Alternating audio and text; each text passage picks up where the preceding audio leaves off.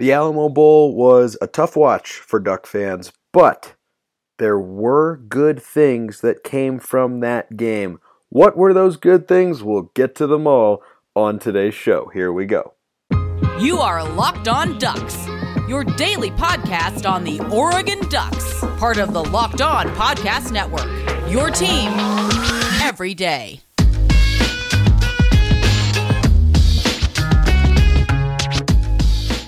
Yes, it is that time once again for Locked On Ducks. I'm Spencer McLaughlin, your host. Thank you for making this your first listen every single day. It's part of the Locked On Podcast Network, your number one source to stay up to date with your team every single day. Remember to like and subscribe if you have not already. Leave a 5-star review, maybe a nice comment if you have time, wherever you're listening to this show. If you ever want to get a question answered on the show, the Twitter handle is @smalls_55 or use the hashtag AskLODPod. Today's episode is brought to you by NetSuite. NetSuite is the number one cloud financial system to power your growth. Head to netsuite.com/lockedonncaa for special end-of-year financing on the number one financial system for growing businesses. So yesterday was sort of the vent episode, the sort of get it all out, see what went wrong, why it went wrong, and what could have been, perhaps, with regards to the quarterback position specifically. But today is going to be a little bit more of a positive episode because, as I mentioned on yesterday's show, if you didn't listen, I'll just do a quick recap. I was ready to be in a terrible mood to record the episode by the time the game had ended, and then the second half took place. And Oregon players showed a lot of fight, and they outscored Oklahoma in the second half, 29-17, and the offense started to come alive, and the defense just ultimately wore down. I think they just got too tired at the end of the day, and they were already really, really thin on that side of the ball, so they were put in a pretty impossible situation. Also, a side note, let's just, as Oregon fans, I think we actually have a home and home with Boise State, but can we just stop playing Oklahoma and Boise State? It clearly doesn't work. It just never seems to go well. Last time we played Boise State was when Willie Taggart left. And then the last time we played Oklahoma, the other day, was right after Mario Cristobal left. And the only time we've beaten Oklahoma was on, a pretty terrible officiating call. I mean, a really, really hilariously bad officiating call. So, just as a general rule, maybe we avoid those programs. I don't know. Just a thought. I also thought, sarcastically, of course, that we were doomed yesterday, recording this on Thursday. We were doomed when we didn't start the game with an onside kick. I mean, can you imagine how much we would have gotten into the head of Bob Stoops? I mean, we would have sent him into a mental tailspin if we'd started that game with an onside kick. But alas, we did not. So let's get to the good stuff that came from the Alamo Bowl. That's what we're talking about on today's show because Duck fans right now need and deserve a reason to feel good about the upcoming season in 2022, which is, as I do a little quick math, just about 9 months away, and I already can't wait for it. It's too long to wait, if you ask me, but I don't make the schedules. The weirdness of college football scheduling is, of course, a conversation for another day. But I know the score didn't always reflect what I am about to say, but one positive takeaway I had from the Alamo Bowl, genuinely, was that from the jump and through to the end, guys were playing hard. And that matters to me. It matters to the culture. And I loved seeing that. And it's not an easy thing to do. Your coach leaves, you get down early, but guys were still playing hard. It just wasn't going well. I mean, Bob Stoops versus Brian McClendon, that's a coaching mismatch. They had more players available from their regular starting rotation, and though they're going through a coaching change, it's just different. They had the better quarterback as well. I just don't think that Oregon really had a great chance in that game. I said as much earlier this week on the pod. I thought they would lose. I thought they would keep it a little bit closer, but they just fell behind early. Anthony Brown threw that first quarter interception, and then it started to spiral a little bit, and then they were able to make a really awesome comeback in the second half to the point where there were a couple moments. I mean, think about this. They were down 27 points at the half. Everyone's clamoring for a quarterback change, and yet there were still moments where Oregon was kind of in the game. And at the half, that's kind of all you were looking for, and we got that, which was good. So I liked seeing that. But the position group that I thought we as Duck fans should be looking at most closely was the wide receiving core, because no Devin Williams and Johnny Johnson III and Jalen Redd, their careers at Oregon are done. Outstanding careers, by the way. Also, congratulations to Travis Dye, 5th Duck in Oregon history to get 3,000 career rushing yards. Well deserved. I hope he comes back. He's phenomenal. We'll get to him a little later. But I pointed out the wide receiving unit as this is where you want to look. This is, perhaps the most captivating element of this game for Duck fans, and there was a lot to digest there. And a lot of it was really, really good. First of all, Seven McGee playing wide receiver. I don't know if Oregon wants to hire me on the coaching staff, but I was calling for that in the past, and they are seeing exactly what I've been seeing, which I think is great, and I think Duck fans should be really excited about it. Now, he'd been at running back most of the year, and this transition to being a slot receiver, the Jalen Redd, Charles Nelson, D'Anthony Thomas role, is sort of new. So I think that getting him the ball in those positions, or him knowing exactly how to play that role, might take a little bit of time, but he lined up there a lot. He was actually listed as the number 2 X receiver on the depth chart in the 2 deep ahead of the Alamo Bowl, and that all fires me up, because this guy is so explosive, and he's got an ability to run routes. He catches the ball well out of the backfield. He catches the ball well running routes. He did have the first ball thrown his way was off target from Anthony Brown, and then later he caught a ball, and he looked really comfortable making moves in space after running a route from the slot. And that's important, because when you're making that transition from running back to receiver, or kind of hybrid player as he's going to be, it just feels different when you get the ball in your hands, whether or not you're going to be able to know how to make that cut, right? Or make guys miss in the open field. And I think he showed that he's going to be able to do that, and I am really, really excited for the potential he shows there. More on the Oregon wide receivers right after this. This is it, the putt to win the tournament. If you sink it, the championship is yours. But on your backswing, your hat falls over your eyes. Is this how you're running your business? Poor visibility because you're still relying on spreadsheets and outdated finance software? To see the full picture, you need to upgrade to NetSuite by Oracle. Over 20,000 businesses already use NetSuite. For the new year, NetSuite has a new financing program for those ready to upgrade at netsuite.com/locked. Head to netsuite.com/locked for this special one-of-a-kind financing offer on the #1 financial system for growing businesses. netsuite.com/locked.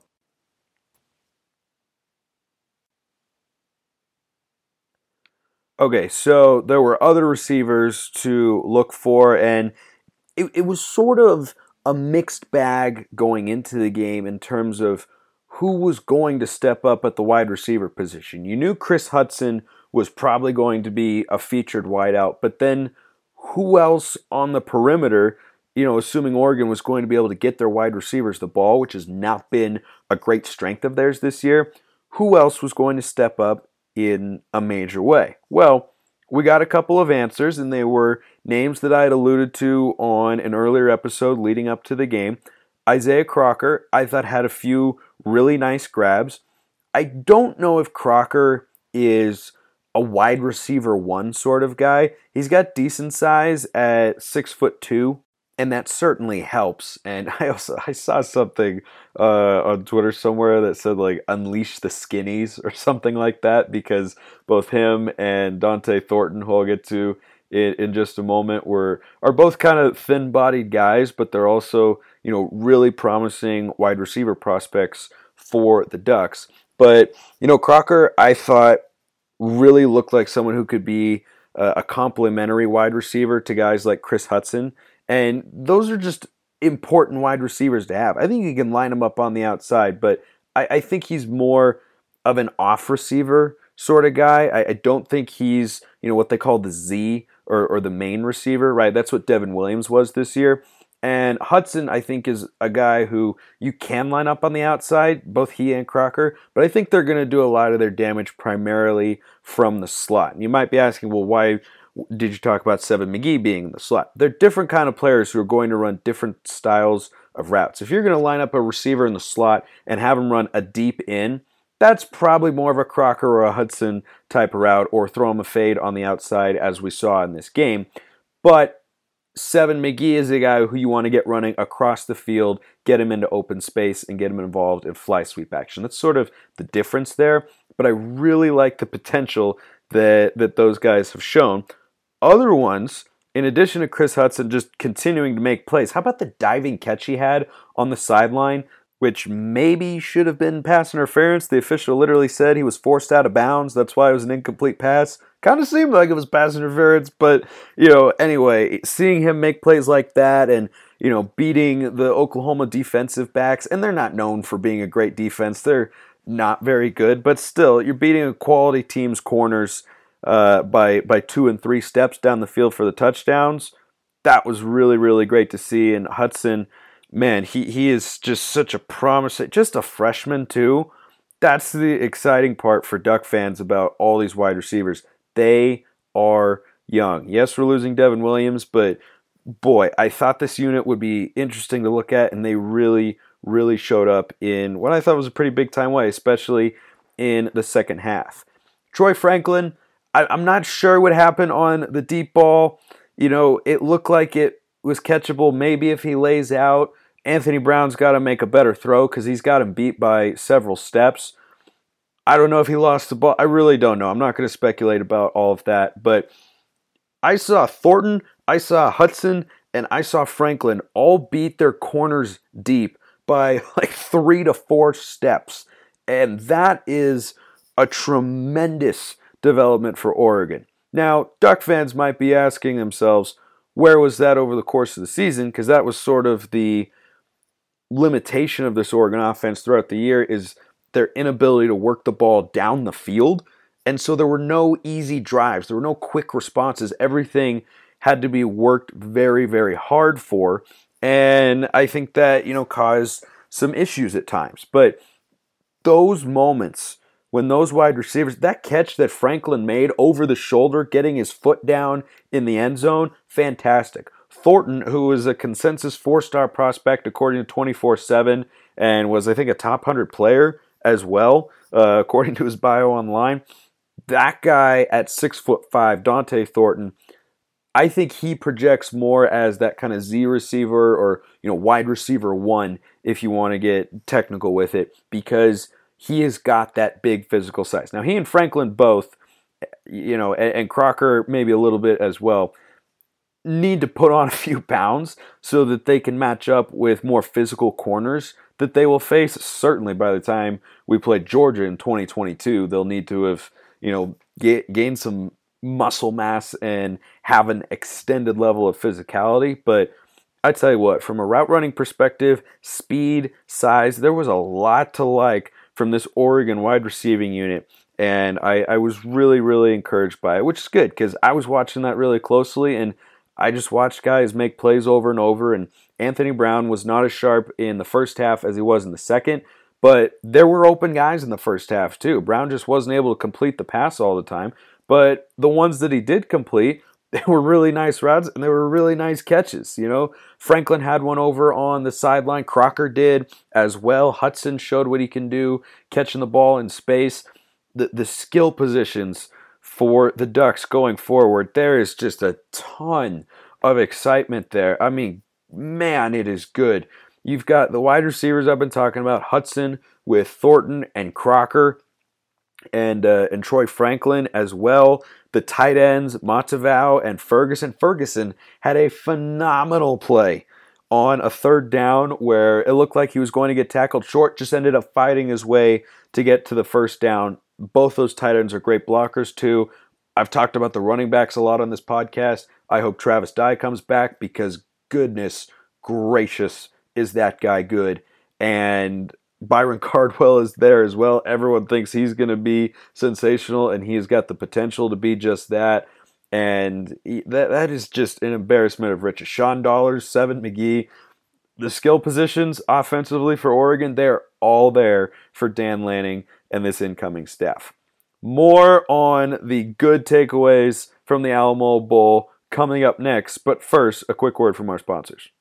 It's the new year, so that means New Year's resolutions. If yours is about getting fit or eating healthier, make sure you include Built Bar in your plan. Built Bar is the protein bar that tastes like a candy bar, maybe even better than a candy bar. Built Bar makes it easier to stick to your resolution. Because it tastes so good, you'll want to eat it, unlike other protein bars which can be chalky or waxy or taste like a chemical spill. You want to eat healthy, but it just gets so boring. By week 3, you might be thinking, this is just not worth it. Where's the chocolate? Built Bars are covered in 100% real chocolate. 130 calories, 4 grams of sugar, 4 net carbs, and 17 grams of protein. Even if you're not a huge fan of working out, you can at least eat something that tastes good and is good for you. That way, when you enjoy a delicious Built Bar, you can almost count it as a workout. Go to Built.com, use promo code, and get 15% off your order. Use promo code LOCKED15 for 15% off at Built.com.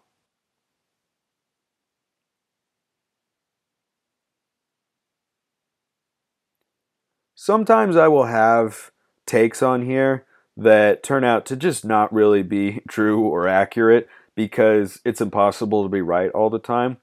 But sometimes I will have takes that do turn out to be correct. And the other day I was singing the praises of Travis Dye and how I think in the grand scheme of things he's sort of an underrated running back for the Ducks in the eyes of Oregon fans compared to the LaMichael James, Royce Freeman, and Kenyon Barners of the world.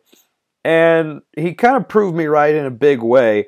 And that's, again, good news for Duck fans because he looked so explosive and so good and was playing so hard. And he's a culture setter.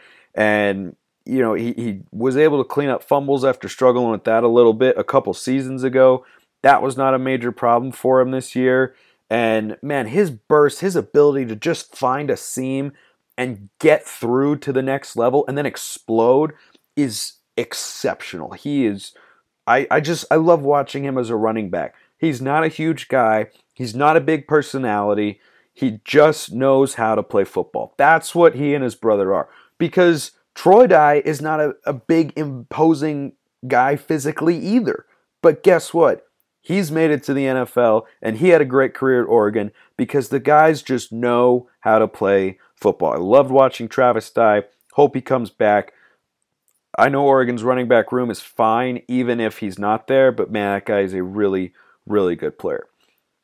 Speaking of Travis Dye, the guys who he runs behind had a pretty darn good game. Now, they struggled in pass protection with some of the blitzes that Oklahoma brought on multiple occasions, and Anthony Brown had to just bail out of the play almost immediately. But this is an offensive line that remembers how to block. That was the note that I wrote down, is offensive line remembers how to block even though Cristobal and Mirabal are gone. And except for except for George Moore IV, all of these offensive linemen, all of them, and we've seen, 7 or 8 regularly in the rotation. Ryan Walk didn't play yesterday. All of them are going to be back except for George Moore. TJ Bass, these are the guys who started left to right on the offensive line who will be back. TJ Bass, the left tackle, he's a junior. Alex Forsyth, another junior at center. Stephen Jones at right guard, the sophomore. And then Malisala Amave Laulu, the right tackle, who announced not that long ago that he was going to come back. He's a redshirt freshman, he's a junior. Dawson Jaramillo, a redshirt freshman. Ryan Walk is a junior. This is a really talented offensive line. I mean, Dan Lanning is coming into offensively a great situation. It's just going to be about the quarterback. If Bo Nix ends up being the starter and he works, this offense has the potential to be exceptional. Because the number of times, I know the offensive line struggled a little bit in picking up some blitzes yesterday. that it looked pretty bad at times. When it was just a straight rush, Anthony Brown had all day to throw the ball, and that's kind of been the case all year. And then you look at the way they ran the ball, almost 200 yards rushing as a team, which I thought would help them win the game, but the defense was just too worn down, and that's fine. But the running game, you can have great running backs, but if you don't have a good offensive line, it doesn't really matter. And that offensive line is almost entirely going to be back. So I loved seeing that and just knowing that they're all going to be back and that once again is going to be a strength for Oregon. And it could be even in 2023 as well, because there's a lot of youth and talent and size. And I think Lanning will be able to bring on some good guys as well. We'll just see how they compare to the offensive lines of the Mario Cristobal days, because they were always, as I've talked about, very, very good. The third quarter offense, that was certainly a highlight. In the fourth quarter as well, they took downfield shots to wide receivers. It was a relief, because all year Duck fans have been wondering, why can't we go down the field? And some of them were, wide open guys running free that Anthony Brown was able to find. Thornton was really open, and Hudson was really open, and Franklin was only kind of open, though. And that deep ball that was an incompletion to Chris Hudson, but was a phenomenal catch anyway, was just a one-on-one down the field. And I think Oregon fans, you probably like me, were thinking, man, why didn't we do this more this year? These guys are so talented, and they can win those one-on-ones. Give them opportunities a few times a game, but it was refreshing to see them push the ball down the field and trust these young wide receivers to go make plays. I mean, none of the guys I've mentioned are older than a sophomore. A lot of them are freshmen, and they haven't seen a lot of action relative to how much they will play in their Oregon careers. But they showed that they have the ability to make plays, to create space from DBs, and get down the field. And I think that was really, really good. So that was something that I liked seeing. Defensively, there were not that many good things. They were just so shorthanded, and then the injuries piled up, and Noah Sewell was out, and then Mace Funa was out, and then it was just, it was a mess on that side, and that's okay. I'm not sweating about it too much, and you shouldn't either. But Noah Sewell is one of the plus sides of that Oregon defense, because though it was never good really all day, and Oklahoma just had the better game plan and more healthy players available relative to who starts for them on offense, when Noah Sewell was off the field, it was different. Oklahoma ran the ball well all night, but they ran it even better when Noah Sewell was off the field. That guy is a high-impact player, but he's going to be back next year, and he's going to start alongside Justin Flo. And I've heard that Jeffrey Bassa is going to get rotated back to safety, and how good does that guy look? That's a true freshman, not a COVID true freshman. That is a true freshman, Jeffrey Bassa, and I want to see him on the field. In a perfect world, I don't know if McKinley's going to come back. Bassa's our strong safety, McKinley's our free safety, and you put Noah Sewell and Justin Flo at the linebacking spots. That's a heck of a foundation for a defensive coach in Dan Lanning to have to work with coming to Eugene as the head coach next year. So those are about the only bright spots. Although I will say 14 Davies, the cornerback, made a couple of really nice open field tackles. And the tackling waned as the game went on, but Oregon's ability to tackle in space was noticeable in the early going. I thought that was really good, and Bassa was doing a lot of that. I mean, that guy is he is so fast, and you can see his football IQ is through the roof. He's so instinctual and makes tackles in space. He's just, that's the sort of guy you want on your defense. I think Dan Lanning is going to love using Jeffrey Bassa. Again, just a true freshman. His potential is through the roof. And, him, and if McKinley comes back with Bennett Williams as a nickel back and Jamal Hill there as well, and Noah Sewell, Justin Flo, I tell you what, that could be the foundations of a really good defense once Lanning is able to, leave his fingerprints on what that side of the ball is going to look like. So lots of excitement there. As I said, it was not all bad for the Ducks, and yesterday was the get it off your chest episode. Today is, all right, what do we have to work with? What was good? and there was plenty of it. That's it for this week. I will see you on Monday. I appreciate everyone listening. Have a wonderful rest of your day, and go Ducks.